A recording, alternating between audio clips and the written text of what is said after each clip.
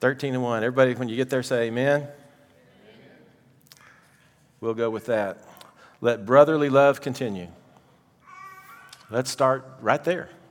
Let brotherly love continue. After these 12 previous chapters talking about faith, talking about hope, talking about Jesus, and talking about how we relate to God and how He's faithful to us and how we should be faithful to Him and how we should worship and how we should praise. And he starts the final chapter with, let brotherly love continue. So saying that sounds like brotherly love already exists. So it's something that should continue. Brotherly love, means Philadelphia, like the city. Phileo is the brotherly part, and Phil is the love, brotherly love, and Delphi is the city. But this is talking about the love we have to one another, because when we come into relationship with Jesus Christ, we are adopted into the family of God, and therefore we are now kinfolk.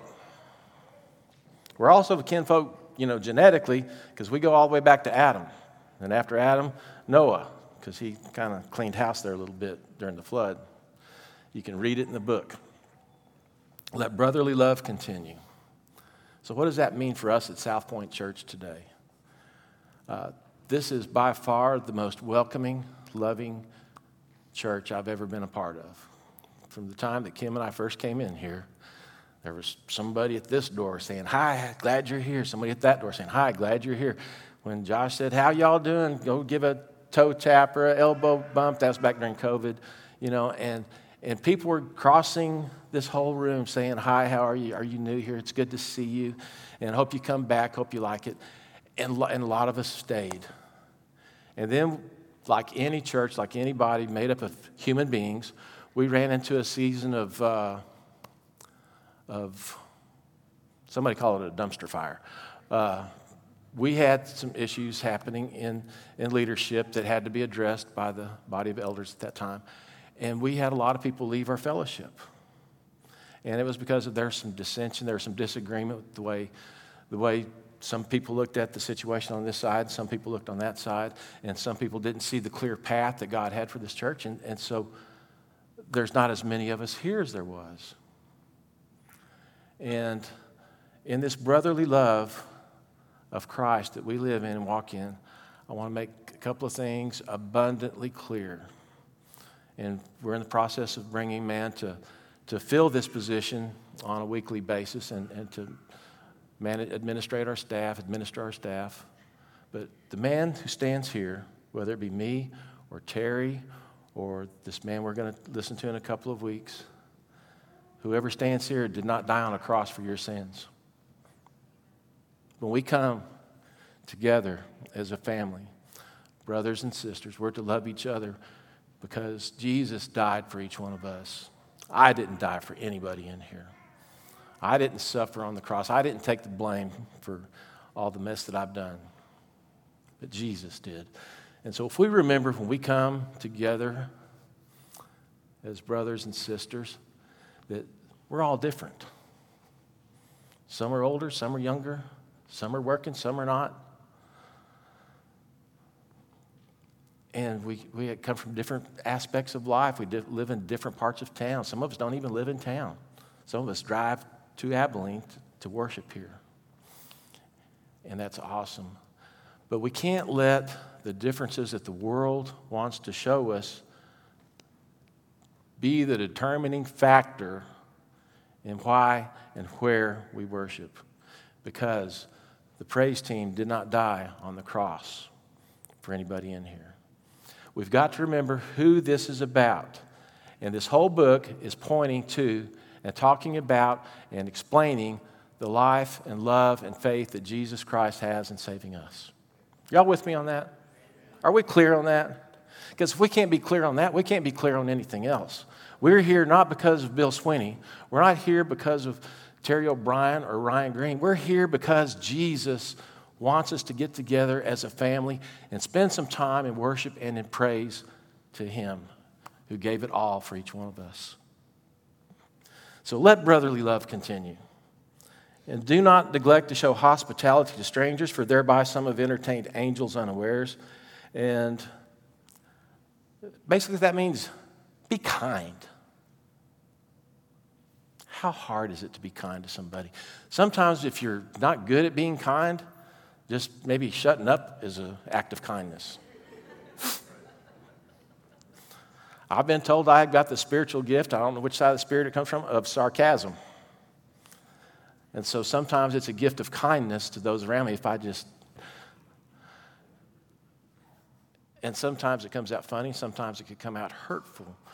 But showing hospitality it does include opening up your home to others. It does, but it also includes just random acts of kindness, because we never know how far just some little above and beyond thing that we can do to somebody, how that ripple effect just touches other people.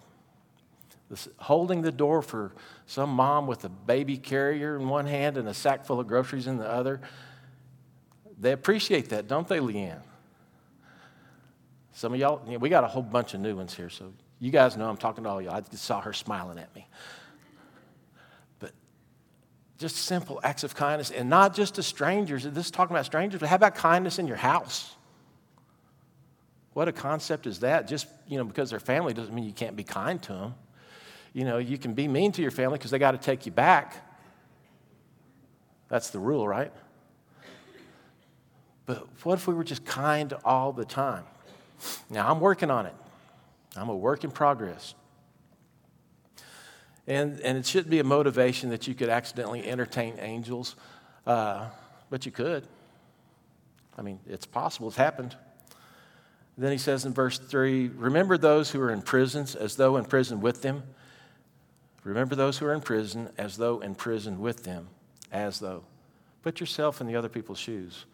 How would I want people to treat me if I was imprisoned, if I was hungry, if I was lonely, if I was tired, if I was angry, if I'd been sick? This verse is not necessarily talking about prisons, the Gray Bar Hotel, so to speak, but it's talking about putting yourself in other people's position, other people's shoes. Walk a mile in my shoes.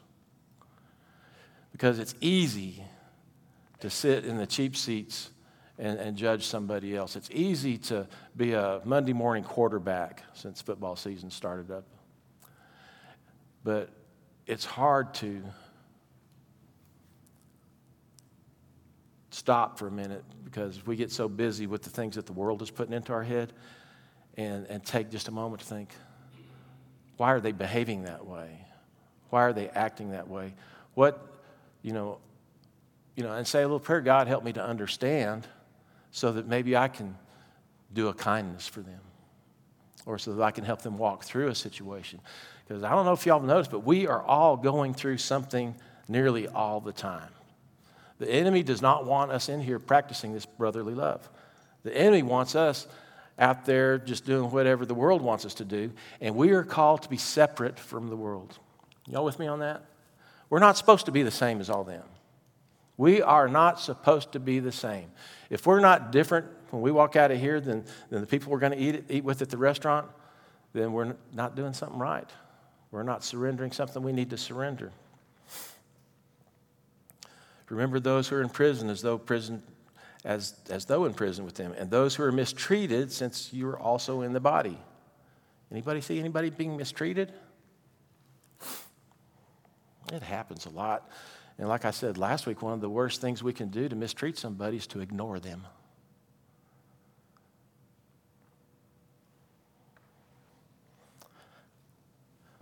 Verse 4, let marriage be held in honor among all. Let the marriage bed be undefiled, for God will judge the sexually immoral and the adulterous. The next little part here, let marriage be held in honor among all. Marriage is so not being held in honor in at least our country. I'm sure it's probably the same around the world. You hear terms like starter wife, starter husband, my next ex. And that's just sad because marriage was instituted by God. He started out, Adam and Eve. It's supposed to be two. It's not supposed to be these two now and then these two later and these two on down the line. It's not supposed to be that way. And the world says, no, it's okay, It's a natural body function. It's a natural bodily function. We should just do what we want to do. You know, it's like eating an extra dessert. It's not. The extra dessert's not necessarily good for you either. But the marriage and the marriage bed is something God has ordained, and it's where two people make a covenant with each other. And a covenant is a deal. A covenant is a binding contract, and it's not just between two people. It's a promise also to God. And we're not teaching people that. We're not teaching our young people that. And that's our fault. That's the church's fault. We're not taking our young people up and saying, there's going to come a time when you turn 13 or 14 and you're going to lose your mind. That's what I told my grandsons. When I said, in about 2 or 3 years, you're going to lose your mind. And when that happens, and I described the things that were going to occur in his mind, because guys, we know what happens in a teenage boy's mind when he loses it. Am I right? We lose our minds. And so, if somebody had warned me, maybe I wouldn't have fallen into some traps that I fell into. And so I forewarned them, and I pray for them. And maybe when the time comes and their mind starts to go, that they'll remember the lesson from their grandfather. I'm ever hopeful.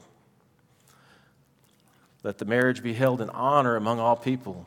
Let the marriage bed be undefiled, for God will judge. God judges that stuff, y'all. Then verse 5, keep your life free from love of money and be content with what you have, for he has said, I will never leave you nor forsake you. So we can confidently say, the Lord is my help. Rewinding. The Lord is my helper. I will not fear. What can man do to me? Keep your life free from, not money, the love of money. I'm trying to decide to throw y'all under the bus or not. How many, when they saw the lottery go up to like 250 million or whatever it was last time when it got really high on the signs, how many thought, boy, it'd be great to win that money? Come on, be honest. I didn't say buy a ticket. I said, boy, it'd be great to have that money because of all the good we can do, right? We were going to give away a bunch of money. We were going to help some folks. Am I right? If somebody says, hey, here's your check for $250 million, go help some folks. Now, on the surface, it looks like that would be a good thing for us to have because we are so spiritual. I'm going to help these folks, but first I'm going to buy this big ranch with the big house and the big gate and the tall fence, and I'm going to stock it with the exotic animals, and I'm going to have me some nice four-wheelers, the 2 or 3 row kind. And we start out thinking of all the help we can do, but first we got to take care of ourselves. That's how the love of money tricks us. Now, I can remember times in my life where, man, if I can just get this a good bump, a good raise here at year end when raise time comes, then I'll be able to do this and I'll be able to do that, and we'll have money to put in savings. Anybody ever look for that raise where we could buy this and get that and put money into savings? Is that just me? Am I the only one? That's pretty normal. And how many got the raise? I got it. How many had any money left over? Not me. Somehow or another, the bills increase along with the money. How does that work? How does it know? How do the people that we owe money to, like the electric company and the water company and whoever else, how do they know we got an extra $100 a month? Because boom, there it goes. And if I just could get another raise, if I could just get a little bit more, if I could just, and what happens is we start focusing on that thing. And that's where our attention is. And where our attention is, we make that a priority. And when that becomes a priority, guess what? Something has to take a lower priority because getting that money and getting that income is the big deal. And we've got to focus on that because we've got kids coming. We've got kids growing up. We've got kids going to school. We've got kids in track. We've got kids in football. We've got kids in gymnastics. We have kids doing all kinds of stuff. And and they all have their hands out. Come on, give me some more, give me some more, give me some more, give me some more, give me some more. And we don't. How are we going to do this? How are we going to do this? And frankly, I don't know how we sleep with all this stuff going on. And so we think the money's the thing, and we lose sight of that it's not about money.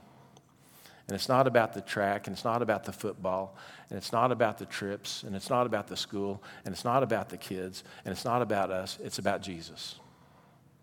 If we lose focus on what this whole life is about, if we don't remember that Jesus, the one who died on the cross for our sins, the one that wants to be so much a part of our life that everybody is attracted to what's different about us, this same Jesus has promised he'd take care of us. He would take care of what we need. He'll take care of us mentally, physically, and emotionally.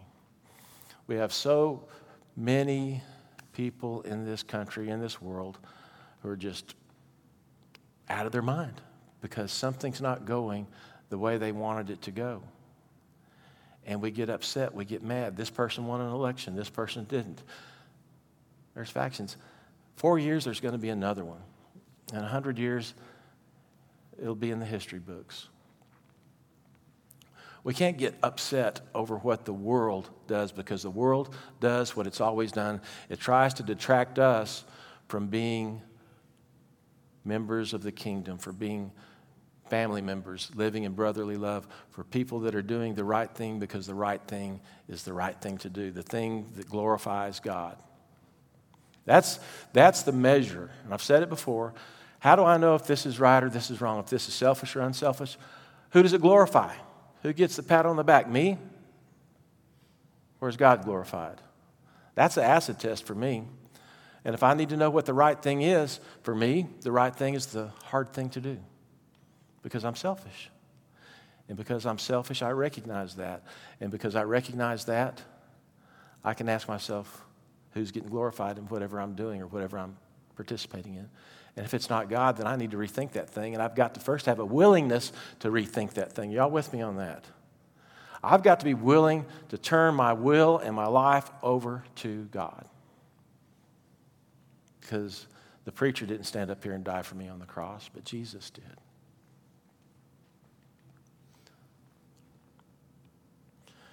I will never leave you nor forsake you, so we can confidently say, the Lord is my helper, I will not fear. What can man do to me? Because we get caught up in this fear of if I don't do this, then that. If we don't go here, then that happens. And what if we just surrendered it all to God and say, God, I trust you. Fear is something that you're not trusting God with. If you have fear in your life, pull it out, examine it, spin it around, look at it from all sides, and say, what part of this thing that I'm afraid of am I not trusting to God? If you look at it honestly, you'll find it. Sometimes it's something simple like somebody will think this about me. Now, I'll tell you this right now, what other people think about you is none of your business. I want to say it again. What other people think about you is none of your business. What Jesus thinks about you is totally your business. And so if we live our life to the glory of God, what can man say to us? We may throw it off. We may look weird. We may look goofy. So what? I've never been a prize. I'm good at looking throw it off and goofy and weird. We covered that pretty good? Move on. Verse 7, remember your leaders, those who spoke to you the word of God. Consider the outcome of their way of life and imitate their faith. He's talking about the leaders of old, the forefathers, the patriarchs, Abraham, Isaac, and Jacob, and Moses, and King David, and the prophets, Jeremiah, and Isaiah, and Ezekiel, and all those guys. And how they led and how they, suffered for the message of God. And they suffered and lived on faith in the promise of what's happened with the coming of Jesus and even beyond to the coming of heaven. He's saying, remember the leaders and how they lived and how they had faith. And he's talking about the leaders in the church today. And if you have a leader in the church today that's preaching from this word here, teaching from this word here, and it's true, not spinning it to go with the world's way of thinking, because the world's way of thinking is, I'm trying to clean this up, you know. The world's way of thinking is not our way of thinking.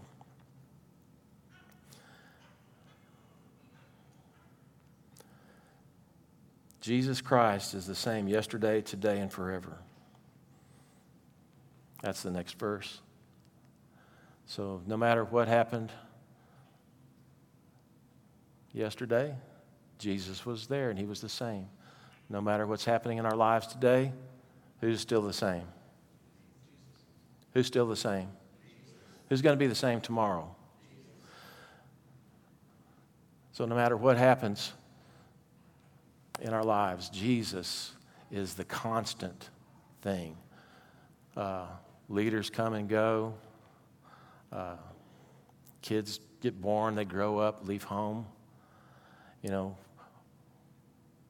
once upon a time we were young and married and full of, I don't know what all, but, you know, with all these great plans for our children. And then we grow up, guess what? We find out they have their own mind and do their own things. But guess what? Jesus is still the same today as he was the day our children were born. He's still the same when they got married. He's still the same now that they've given us grandchildren. And it's the same for y'all. It's the same Jesus. And he never, ever changes. Do not be led away by diverse and strange teachings, for it is good for the heart to be strengthened by grace, not by foods which have not benefited those devoted to them. In the Jewish times, when the Jews, well, I'm sure there still are today, they have that kosher thing, and there was all kinds of dietary restrictions.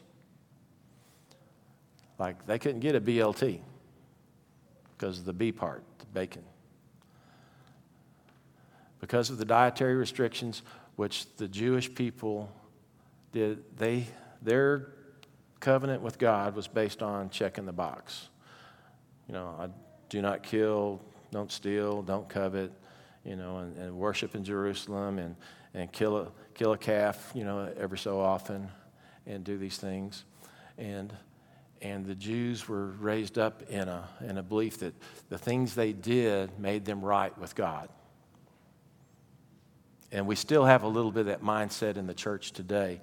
If I show up on Sunday morning, and if I bring my Bible, and if I pay attention and don't fall asleep during the message, and if I, you know, sing and clap appropriately when the praise band's, you know, praising, and, you know, we have all these things that we do, or if we go to the Bible class, you know, we think, okay, we've done this, or if we've been baptized, or if we've taken the Lord's Supper, we think, I've done this, and I've done this, and I've done this. I'm good with God. But those are just things. Those do nothing to glorify God. Those are things that we should be doing out of our just awesome appreciation for what God has done, that He would send His Son to die for me. Just thinking about that. Why wouldn't I want to do some things that glorify Him after all He's done for me?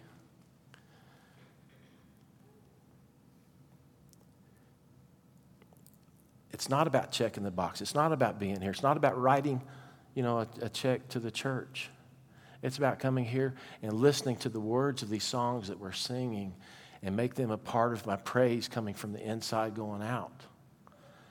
It's a part of, you know, it's not charismatic to raise your hands in church. That's surrender. When the cops come up to you and say, put them up, you're surrendering. There's nothing left in my hands. I'm not saying everybody needs to hold their hands up and worship, but sometimes we might need to do that, or sometimes we need to fall on our knees. 7:30 on Sunday mornings, the band practices. And I come here because Kim's on that thing, and they were playing like one of my favorite songs, Better Is One Day in Your Courts. Better is one day in the presence of God than 1,000 elsewhere. And when you feel and believe those words, that's what God's looking for.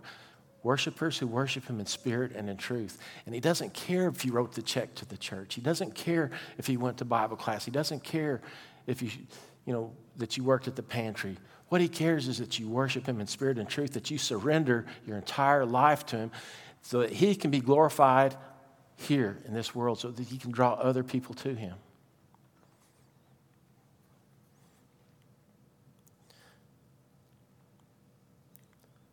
Do not be led away by diverse and strange teachings. There are some strange teachings out there, y'all.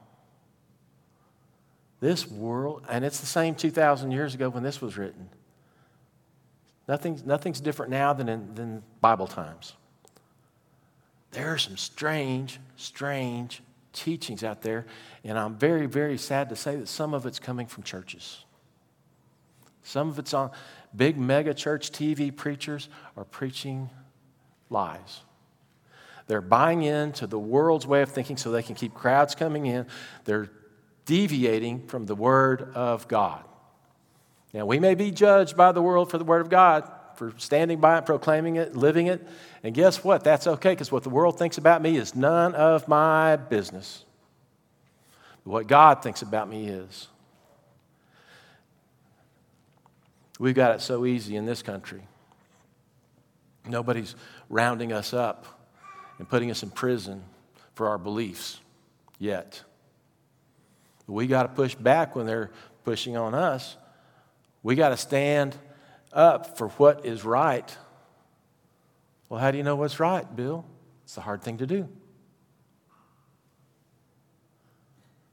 The right thing is always the hard thing to do. The right thing is easy to recognize.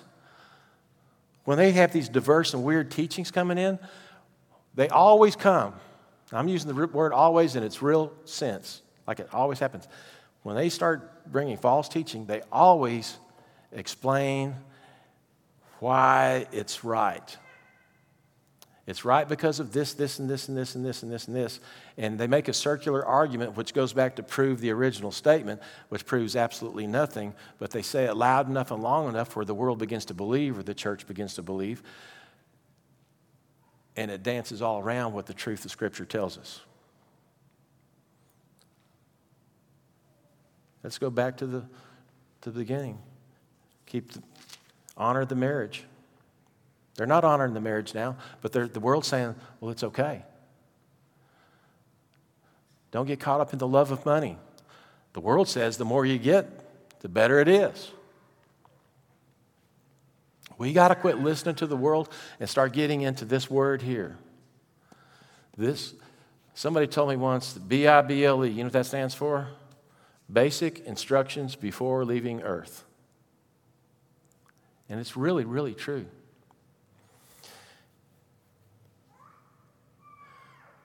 We have an altar, this is verse 10. We have an altar from which those who serve the tent have no right to eat. For the bodies of those animals whose blood is brought into the holy places by the high priest as a sacrifice for sin are burned outside the camp. So Jesus also suffered outside the gate in order to sanctify the people through his own blood.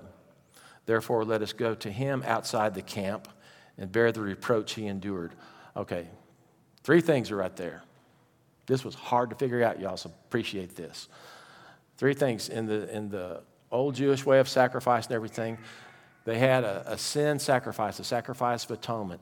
And when they killed the animal, it had to be taken outside the gate and burned. It was separate. Some of the food that they sacrificed, they were allowed to eat. But the sin sacrifice had to be away from the people, segregated, and burned up. Then the second thing is Jesus. He took all of our sins on him on the cross. It was outside the gates in Jerusalem, outside the gates on the hill. And so the sin stays separate from the people. The redeeming act on the cross is separate from the people. We as Christians today, this is the third thing, we leave the sin in the world and we stay outside the gate of the world to be an example like Jesus was. We're not buying in to the new world order, or whatever they want to call it. We're not buying in to the sin and to the lies. We're not buying in to if it feels good, do it. We're not buying in to grab all the gusto you can. We're not buying in to the lies of the world. We're not buying into if you buy this shampoo, your hair shines and floats in slow motion. We're not buying in to the great new teeth. We're not buying in to the lies of the world. If all you need is this, all you need is this, all you need is this. No, all we need is Jesus. Normal's not coming back. Jesus is. So verse 12. Already did verse 12. Verse 14. For here we have no lasting city, but we seek the city that is to come. Through him, then let us continually offer up a sacrifice of, somebody say it with me, sacrifice of what? Praise.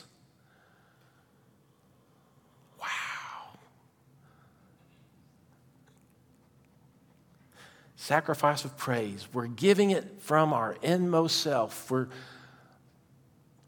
I just don't have the words. These are the words to say. I can't make it any plainer that when we praise, it cuts loose something inside of our spirit. The quickening that we received when we accepted Jesus into our lives, that thing needs to grow. That spirit within us needs to grow. And this is one of the ways it grows is when we cut loose and praise, when we sing loud, and it don't have to be pretty, but we got to sing loud, and we got to sing the words like we mean them. That better is one day in your court than 1,000 elsewhere.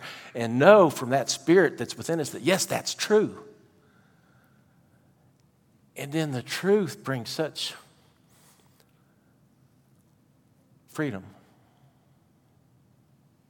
We talked about knowing what it's like for others to be in prison in the earlier verses.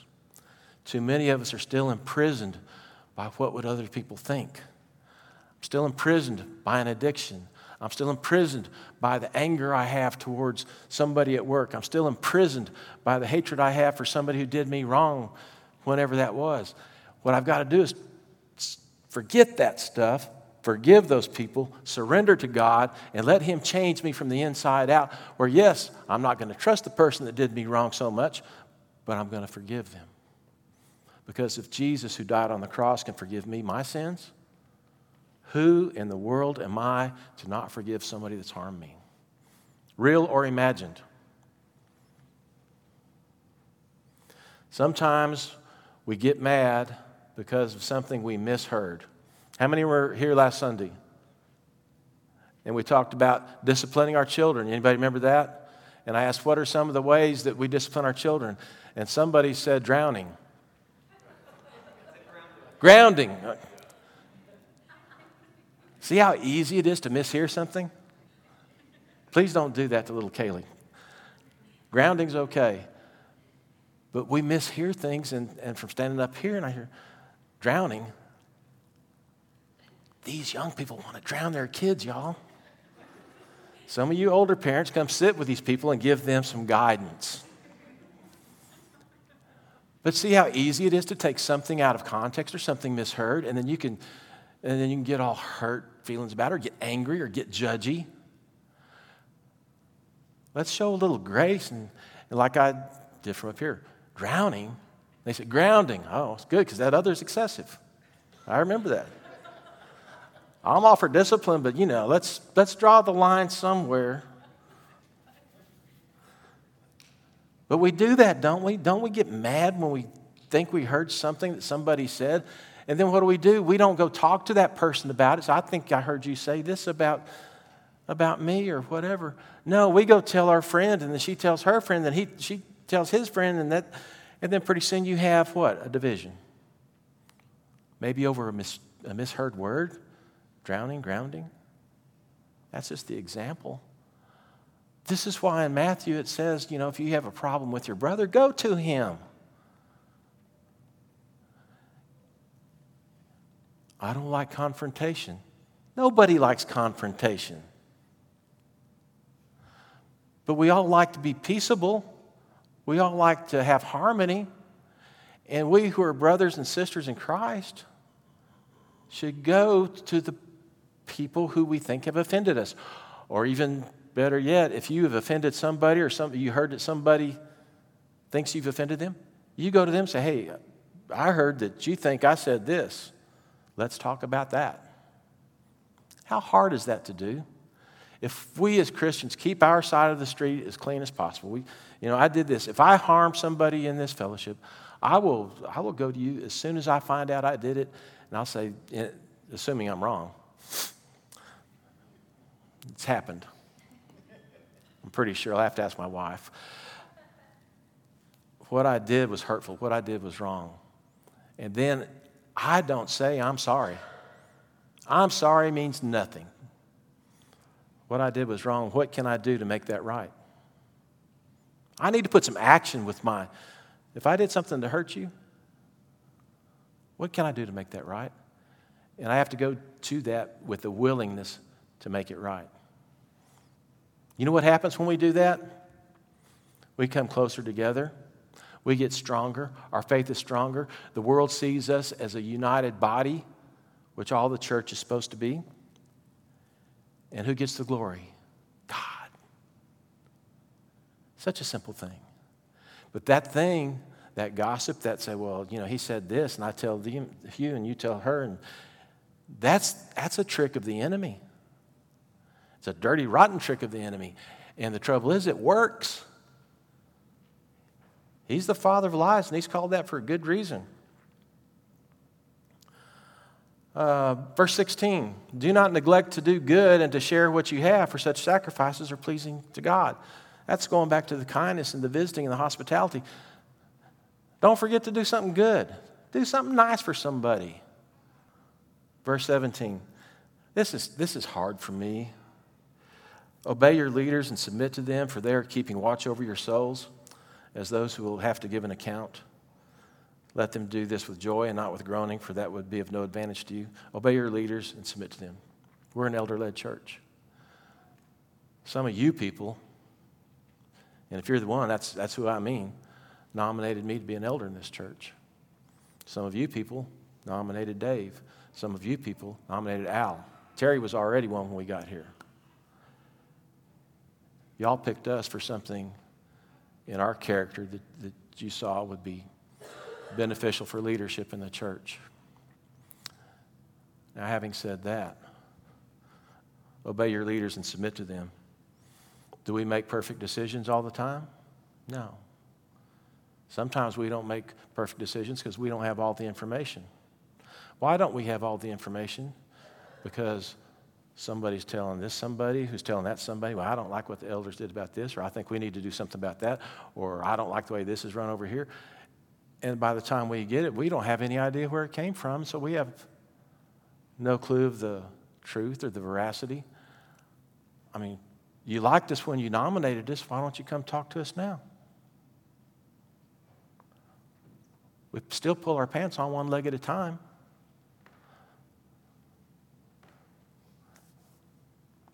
This is a true story that I'm not going to tell. Let's talk to each other, y'all. We're all in this together, and we all want to do this to glorify God. And trust me, none of the elders are getting paid for this. So verse 18, pray for us, please. The please there is mine. For we are sure that we have a clear conscience, desiring to act honorably in all things. We do. I urge you the more earnestly to do this in order that I may be restored to you the sooner. And this is the writer. And so then we're going to finish with the next verse, and it's a benediction. And a benediction is a really cool way to send people forth when you're done. We're not done yet, but I wish I could say this at the end, but the order's not that way. But it says, now may the God of peace, who brought again from the dead our Lord Jesus, the great shepherd of the sheep, by the blood of eternal covenant, equip you with everything good that you may do his will, working in us that which is pleasing in his sight, through Jesus Christ, to whom be the glory forever and ever. Amen. Man. Come on, praise team. I'm done. Y'all, we're in for some exciting times. We got a new guy that's going to come here to try out, so to speak, to see if we like him. And I really beg all y'all to be in prayer for that, be in prayer for him and his family. The team, the search team, has given up a lot of time away from their families over this past year or so. People have hit each one of us up for inside info, because everybody wants to know things. And it's all coming together, and it's coming together because during each meeting, we started with prayer, we ended with prayer, and we didn't ask for anything particular. We just asked God to show us the man that He had prepared for this place.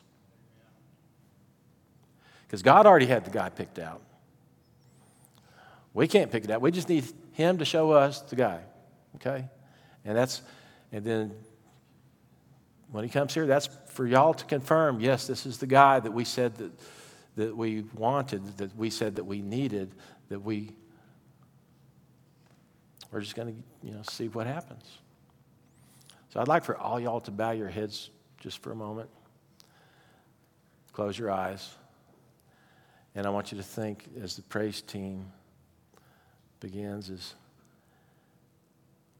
what am I holding back in my life from God? What anger or resentment am I still carrying that I need to let go of so that I can walk free and be the kind of person that God has called me to be? What can I do to help somebody in need? What can I do to show hospitality? What can I pray for?